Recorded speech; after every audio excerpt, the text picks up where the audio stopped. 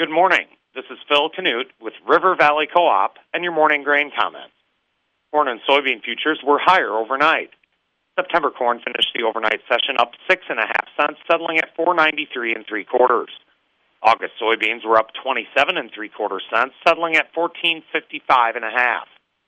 In the outside markets, as of 8 a.m., the U.S. dollar index is up 273 points, trading at 102.545. August crude oil is off 72 cents, trading at $73.14 a barrel. Precious metals are all lower. Industrial metals are lower except aluminum. The electronic mini Dow Jones is up 9 points, trading at 33,946.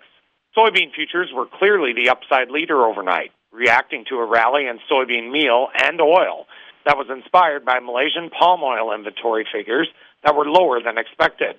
Not only that, but after beating the ever-living heck out of the soybean market late last week, traders appear to be magically remembering the new soybean acreage figure released on June 30th that will really alter the landscape of the 2023-24 balance sheet when USDA publishes the monthly WASDE report on Wednesday. Aside from the aforementioned, new fresh news regarding grains and oilseeds is scant this morning.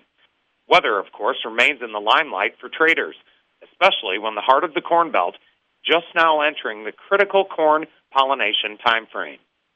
On Friday, the fund sold 5,000 contracts of corn, sold 4,000 contracts of soybeans, and sold 3,000 contracts of wheat.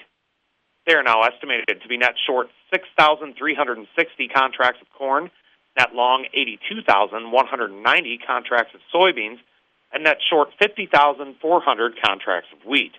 From a chart perspective, September corn faces initial resistance at the overnight high, $4.96 3/4, followed by the psychological $5 mark, and then Friday's high, $5.02 1/4.